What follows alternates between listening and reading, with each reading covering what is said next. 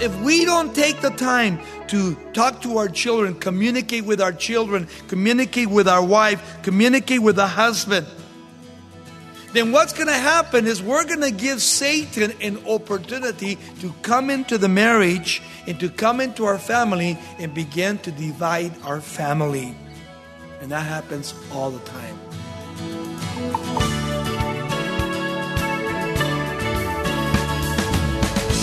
I am falling.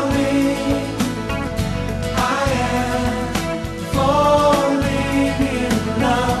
I am falling in love. I am falling in love with you. Welcome to Somebody Loves You Radio, the Bible teaching ministry of Raul Ries in Diamond Bar, California. Today, as Raul continues our focus on marriage and home life, he'll encourage you to honestly evaluate your family's spiritual condition. Each of your loved ones has a different set of needs and is in a unique place with the Lord, but you can come together in faith and unity. Stay with us to see that while Satan has been attacking families ever since the beginning, God's truth and power can safeguard your home. Here's Raul Ries with today's study, Family Life.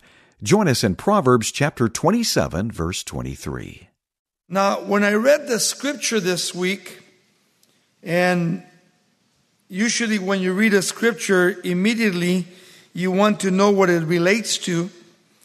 And of course, many have described the scripture as relating to literally a shepherd and his sheep or his flock. But here Solomon is speaking of the family. Listen to what he says. He says, "Be diligent to know the state of your flocks and attend to your herds." In the NIV it says, "Be sure you know the condition of your flocks and give careful attention to your herds."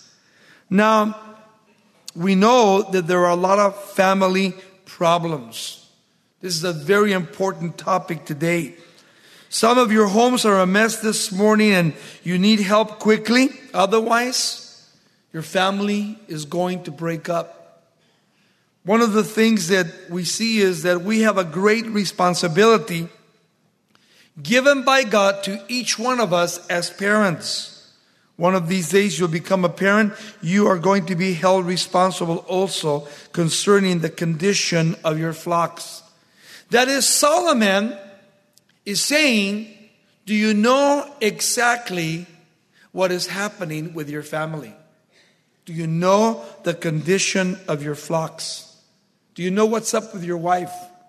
Do you know what's up with your husband? Do you know what's up with your kids?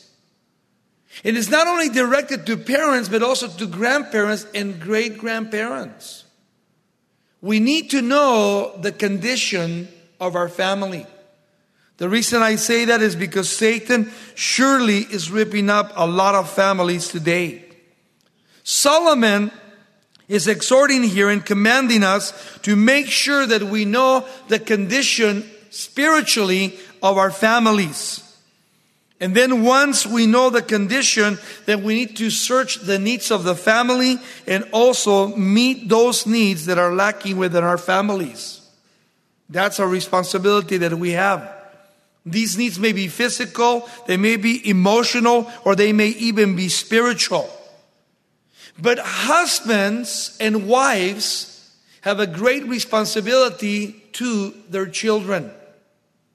Now, I know that a lot of homes today are single-parent homes. And the reason is because father and mother have divorced, the children have been divided.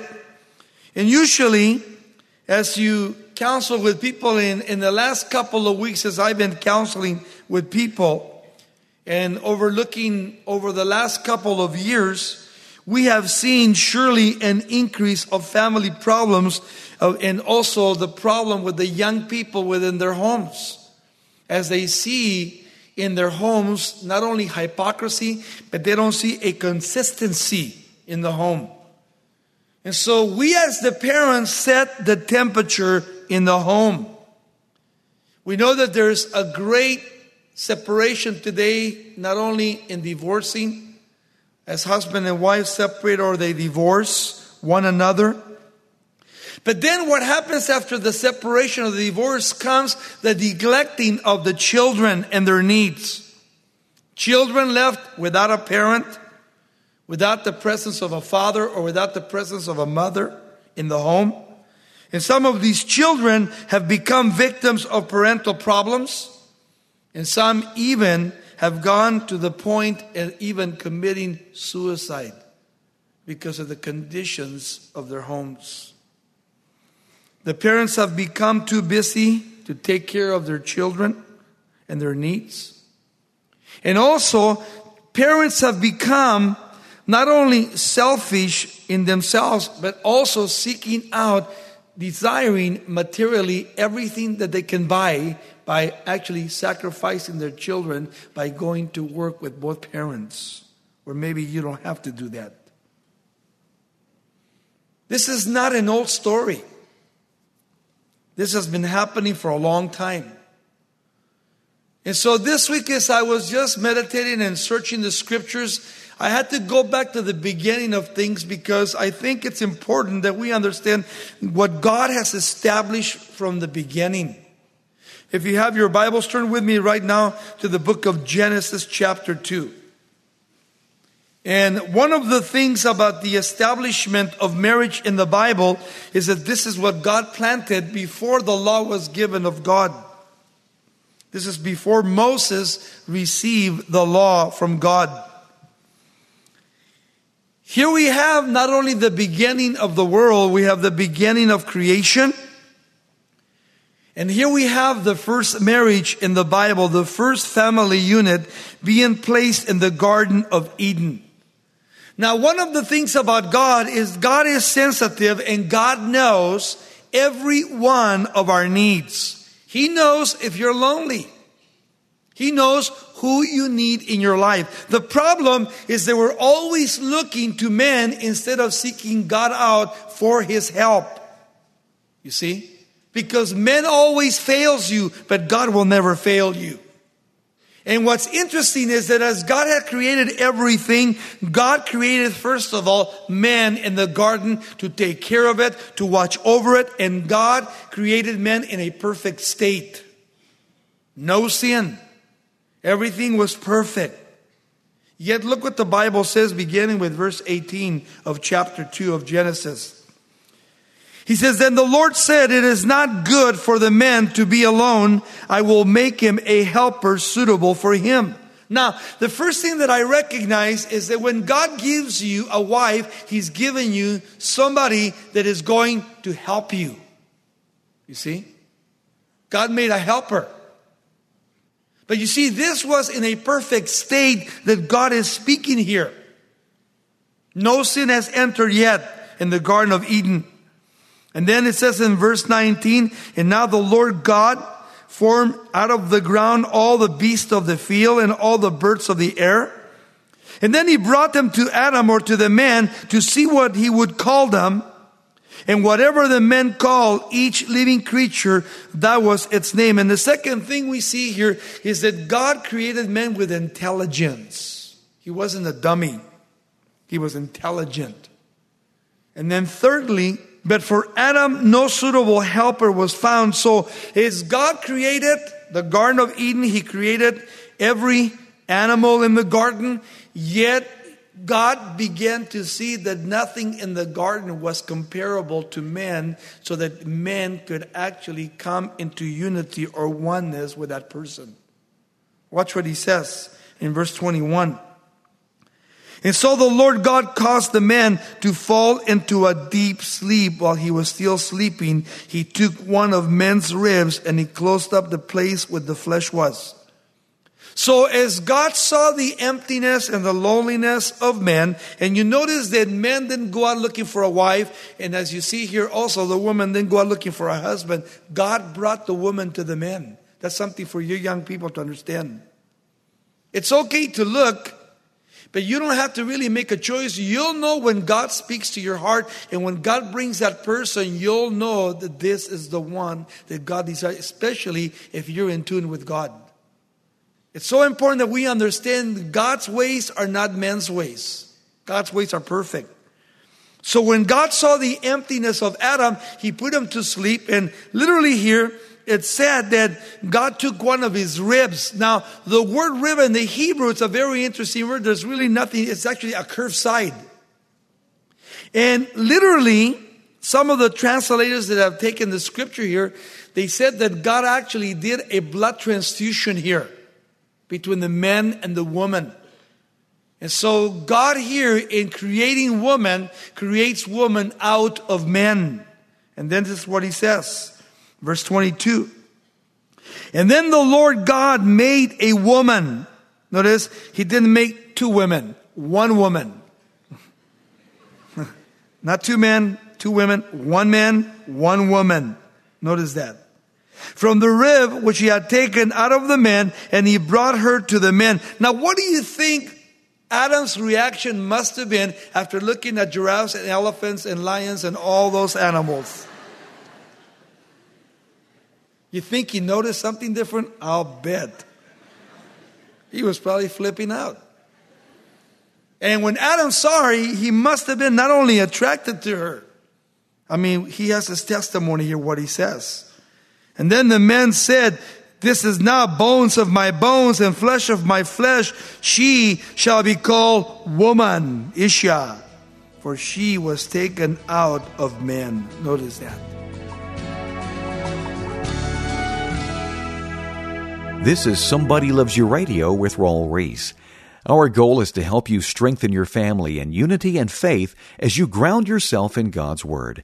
Visit SomebodyLovesYou.com or call 800-634-9165 for resources, including Raul's 20-part marriage series on an MP3 flash drive. Let's continue now with the final part of our study, family life. And then check this out, verse 24. Then he says, for this reason, a man will leave his mommy and his daddy. And notice what he says too. And then he says, and shall be united to his wife, and the two will become, notice, one flesh. Which means what? Your mother and your father and your friends never get in the way of your relationship with your wife or your husband.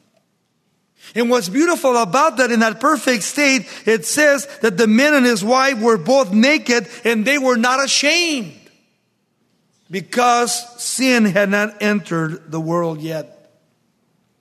But just as you read in the next chapter, chapter 3 of Genesis, it wasn't too long, that Satan, the serpent, began to see somehow that man was absent from the garden. He was off somewhere else.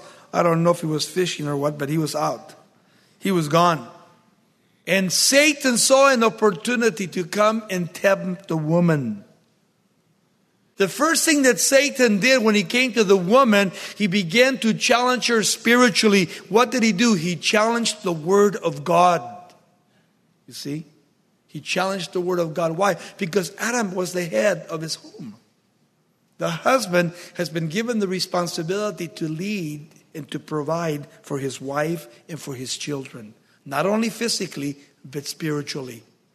That's why the proverb says, do you know the conditions of your flock? Do you know what's happening in your home? Do you know what your wife is facing? Do you know what your children are going through today emotionally and spiritually? Now, when Adam was gone and Eve was tempted by Satan, he challenged the Word of God. And then the Bible says what? That the woman began to speak to the serpent. She should have never spoken to that serpent. She should have never said anything to the serpent. But yet she did. And when the serpent saw an open door, then Satan went for the whole thing against that woman. And what did he do? He brought the woman down, and the woman gave to her husband, and they both sinned, and their eyes were open, and they found themselves naked, and they hid in the Garden of Eden from the presence of God. That's what the Bible teaches. Men fell into sin. Now, as men fell into sin, God provided for them, as God not only killed an animal and gave the coats of skins to the Adam and Eve to cover themselves with. But as we begin to read through Genesis and into Exodus, and we go through Numbers and Leviticus, and you come to the book of Deuteronomy, all the way from the beginning of time, God already had created a woman and a man to be together until death do us part. So help me God, I do. That ring that you give to your wife and to your husband is a token of your love for one another, and the circle stands for eternity. That is, you are giving yourself to her, she's given herself to you. And this is why Moses gives the instruction once again to parents to listen to God. Parents, pay attention. Listen to what God says to you. Deuteronomy chapter 6, verse 4 through 8. Hear, O Israel, the Lord our God, the Lord is one. You shall love the Lord your God with all your heart, with all your soul, with all your strength. Notice what God desires of you first, to fall in love with God. Your relationship with God is the most important thing above anything else. Then, if your relationship with God is complete, then God says this. He says, and these words which I command you today shall be in your heart. Parents, you shall teach your children diligently. You shall talk of them, that is the scriptures, when you sit down in your house, when you walk by the way, when you lie down, and when you rise up. You shall bind them as a sign on your hand, and they shall be frontlets between your eyes. God is commanding for you as a parent to instruct your children. It's so neat to go into a Christian home, whether you go into the kitchen or the bathroom, or you go into the living room or one of the master bedrooms, whatever it is, and you look and there's actually these pictures with scriptures on the wall. And when you walk into the bathroom, there are devotionals in the bathroom. It seems that wherever you go throughout the house, the Word of God is there to maintain the house. Because that's what God desires. God has commanded that.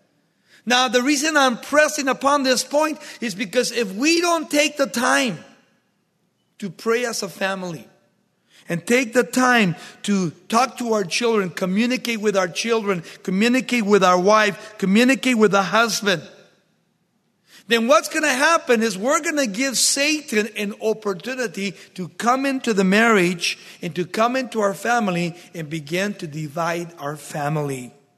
And that happens all the time. It's sad. But think how your children can get into drugs, into alcohol, into sexual adventures. You can be with them 24 hours a day, but know one thing, the Holy Spirit is omnipresent. The Holy Spirit, if you've been teaching, if you are doing your job spiritually as a parent, then you leave everything else in the hands of the Lord. You trust in the Lord. Because we're all going to make mistakes, but we have to learn from our mistakes. Otherwise, you're going to continue to make greater mistakes. God desires that we pay attention to what God says. By the time Moses gave the instruction and the parents began to teach their children, by the time you get to the time of Joshua, in the 24th chapter of Joshua, Joshua is old, he's getting ready to die. He gathers the people in together and he says, you guys, I have one thing to say to you. For me and my house, we're going to serve the Lord the rest of our lives together. Choose you this day who you're going to serve. And all the people responded by saying, hey, for me and my house, we're going to serve the Lord too. Let me say that words are cheap. A lot of people have made a lot of promises that have broken completely. Because by the time you get to the book of Judges, turn to Judges chapter 2, all of a sudden, those people that were instructed, the parents, to not only nourish and take care of their children, now those parents are passed away, a new generation is arising. Check this out, verse 10. And when all that generation had been gathered together to their father, speaking of their parents, another generation arose after them who did not know the Lord, nor the work which he had done for Israel. Why? Because the parents messed up. The parents didn't take the time to teach their children. All the Bible stories, how God provided for the people of God with manna, how God delivered them from Egypt, how God did this and how God did that, and all the miracles and the wonders. So by the time these people stopped teaching their children actually came to grow up in a heathen country with a heathen God, and they were totally away from God. Check this out. Look what he says in the next verse.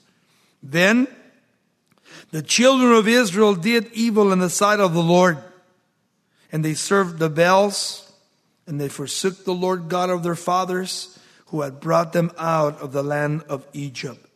And they followed other gods from among the gods of the people who were all around them, and they bowed down themselves, and they provoked the Lord to anger. Wow. This is why Paul the Apostle in the book of 2 Corinthians 6:14 says what? Be you not unequally yoked together with a non-believer, for what fellowship has light with darkness? Or what fellowship has Satan with God?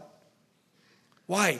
Because what happened is that these children had no foundation. The parents neglected to give a foundation to their children. So what do their children do? Their children went unto the world seeking after other gods. And they forsook the Lord their God. Again he says, and they forsook the Lord and served the Baals and the Ashtaroths, that is, the gods of fertility. And the anger of the Lord was hot against Israel. And so he delivered them into the hands of the plunderers who despoiled them, and he sold them into the hands of their enemies all around, so that they could no longer stand before their enemies. Wherever they went out, the hand of God was against them for calamity. And the Lord said, and as the Lord had sworn to them. And as they greatly distressed, nevertheless, the Lord raised up judges to deliver them out of the hand of these plunderers who were plundering them. So as God chastened them and God turned them over to judgment because they neglected God, it was because of the neglect that their parents did not give to their children in teaching them, in leading them, in praying with them. But the parents got so caught up with their own lives that they neglected their children. And God had to judge the next generation. That's what I see today, if we're not careful.